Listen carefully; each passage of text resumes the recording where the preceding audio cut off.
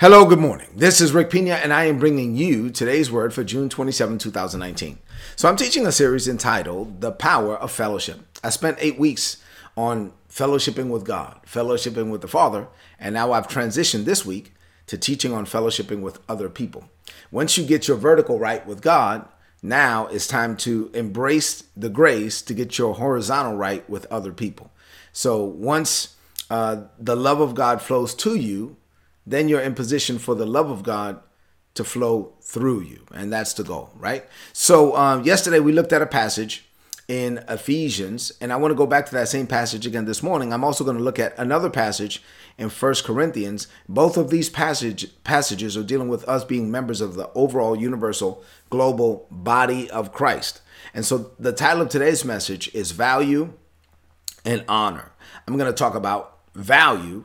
I'm going to talk about honor today within the context of fellowship. So Ephesians chapter 4, verses 15 and 16 from the Passion Translation reads, "All our direction and ministries will flow from Christ and lead us deeper into him, the anointed one, the head of the body, the church," talking about Jesus. "For his body has been formed in his image and is closely joined together and is constantly connected as one." So we are all members of a body that is supposed to be drawn together and constantly connected as one.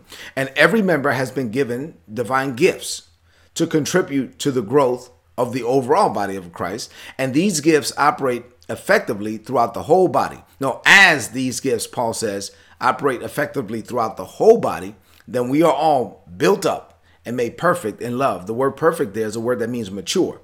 So as the gifts of God are in operation throughout the whole body, and we embrace it, and we receive what's happening in the lives of others, and others receive what's happening in our own lives through the power of God, through the Holy Spirit, through the grace of God, then we are all becoming effective. So the body of Christ is effective, and we are all built up, and we are all made perfect or mature in love. In 1 Corinthians chapter 12, verses 14 through 20, same thing, Passion Bible translation, the Apostle Paul said this. He says, he's given the same, hey, we're members of a body. He says, "In fact, the human body is not one single part, but rather many parts all mingled into one." So if the foot were to say, "Since I'm not the hand, I'm not part of the body," it's forgetting that it's a vital part of the body. And if the ear were to say, "Well, since I'm not the eye, I'm not really part of the body," it's forgetting that it's an important part of the body. So think of it this way. He says, if the whole body were just an eyeball, then how could it hear, right? If the whole body were just an ear, then how could it smell? See, God has carefully designed each member and placed it in the body to function as he desires. A diversity is required, Paul says, for if the body consisted of one single part, then it wouldn't be a body at all. So now we see that there are many differing parts and functions, but one body.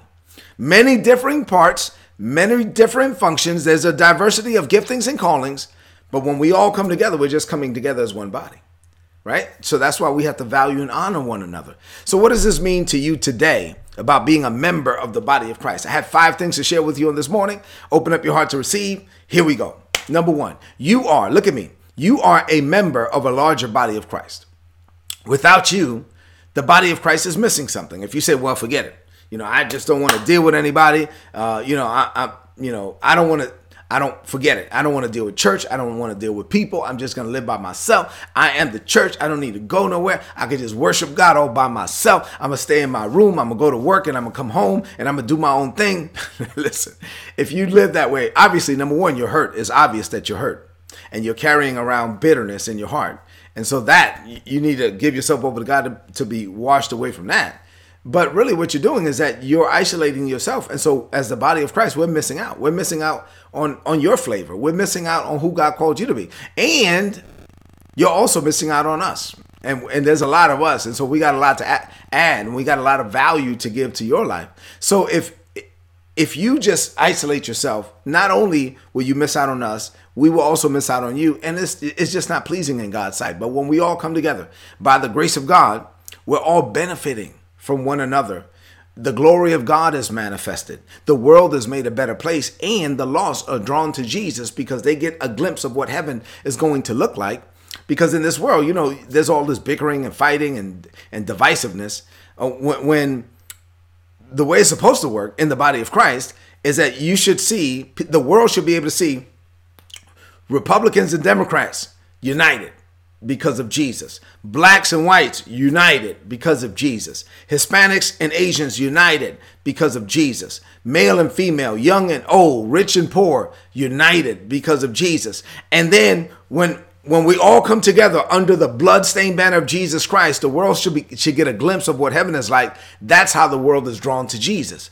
And so wouldn't it be a shame if we in the body of Christ look no different than the world? If we in the body of Christ were tearing each other down just like the world is tearing each other down? No, that's not fellowship, and that's not pleasing in God's sight. Number 2, the Bible says that every member has been given divine gifts to contribute to the growth of all. So every member you have gifts on your life, and you're supposed to be contributing to the growth of all. This means that you are called, you are appointed, you are anointed for such a time as this. You are a member of the global body of Christ, and you have a grace, a flavor, you have value on your life that no one else has. So since no one else has your divine assignment, since no one else can be you, you might as well be you. If you open up your heart to be the man, the woman that God has called you to be, and you embrace the grace to walk in the giftings and the callings of God that is on your own life, you get to contribute to the overall body of Christ. You're adding value to the body of Christ, right? And at that point, your life will be part of a larger story and a greater purpose. And so you're not just living for you. You're living for a greater purpose. You have a holy calling so that your life is about something that's bigger than just you. And now that you're functioning as a member of the overall body of Christ, you get to benefit from the grace and the giftings that's on other people as well. So while you're adding value to them, they're adding value to you. This is God's will. This is fellowship. This is what I'm teaching about. Number 3, the Bible says, as these gifts operate effectively throughout the whole body, we are built up and made perfect in love.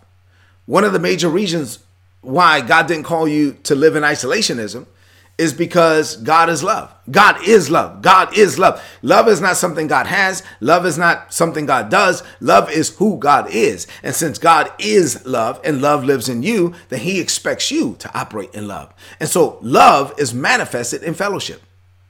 See, when you function in your gifting and others function in their giftings, Paul says that we, all of us, are all built up and made perfect in love. The point here is that you can attempt to develop in the love of God all by yourself, but it won't work, because love is not love until you give it away. You can't develop in love by yourself. Love is not love until you give it away. You need others to fully function in love. The love of God is fully functional when it is in operation within the overall larger context of the body of Christ. So resist every urge to disconnect from people. You were not designed to be by yourself. You were designed to live as a member of the larger body of Christ, a global family. This is how you are built up and made perfect. The word perfect, there's the word mature, in love. Number 4, every member of God's body has a place and a function. Every member of God's body is important. So the eye can't say to the hand, well, I don't need you. The hand can't say to the foot, you're not important. No, we all have importance. And we all have our individual roles. And when we open up our hearts to be fully functioning members of the larger body of Christ, then we get to benefit from the uniqueness that God placed on others, and others get to benefit from the uniqueness that God placed on us, and we get to add value to their lives, and they get to add value to our lives. We are releasing and we are receiving, and this is God's will, and this is fellowship, and this is how we're supposed to live. Number 5, and finally, let me just close with a word on jealousy and arrogance. In today's message, I've been driving home the importance of embracing the value that God has placed in you as an individual, and also the value that he has placed in others. So let me say something about jealousy. If you choose to covet the life and the assignment of someone else, you are devaluing your own. Like you're being disrespectful to God.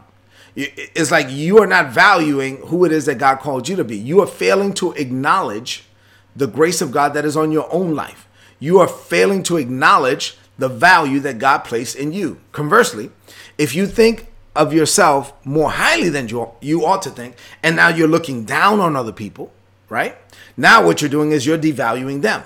So in one sense, you got to value yourself, right? So you don't want to have a low self-esteem and devalue who it is that God called you to be, and live your life just cover. I wish I was that person. I wish I was that person. I wish I had this. I wish I had that. I wish I had what they have. I wish I could do what they do. No, you got to value yourself, but then you also don't want to devalue other people.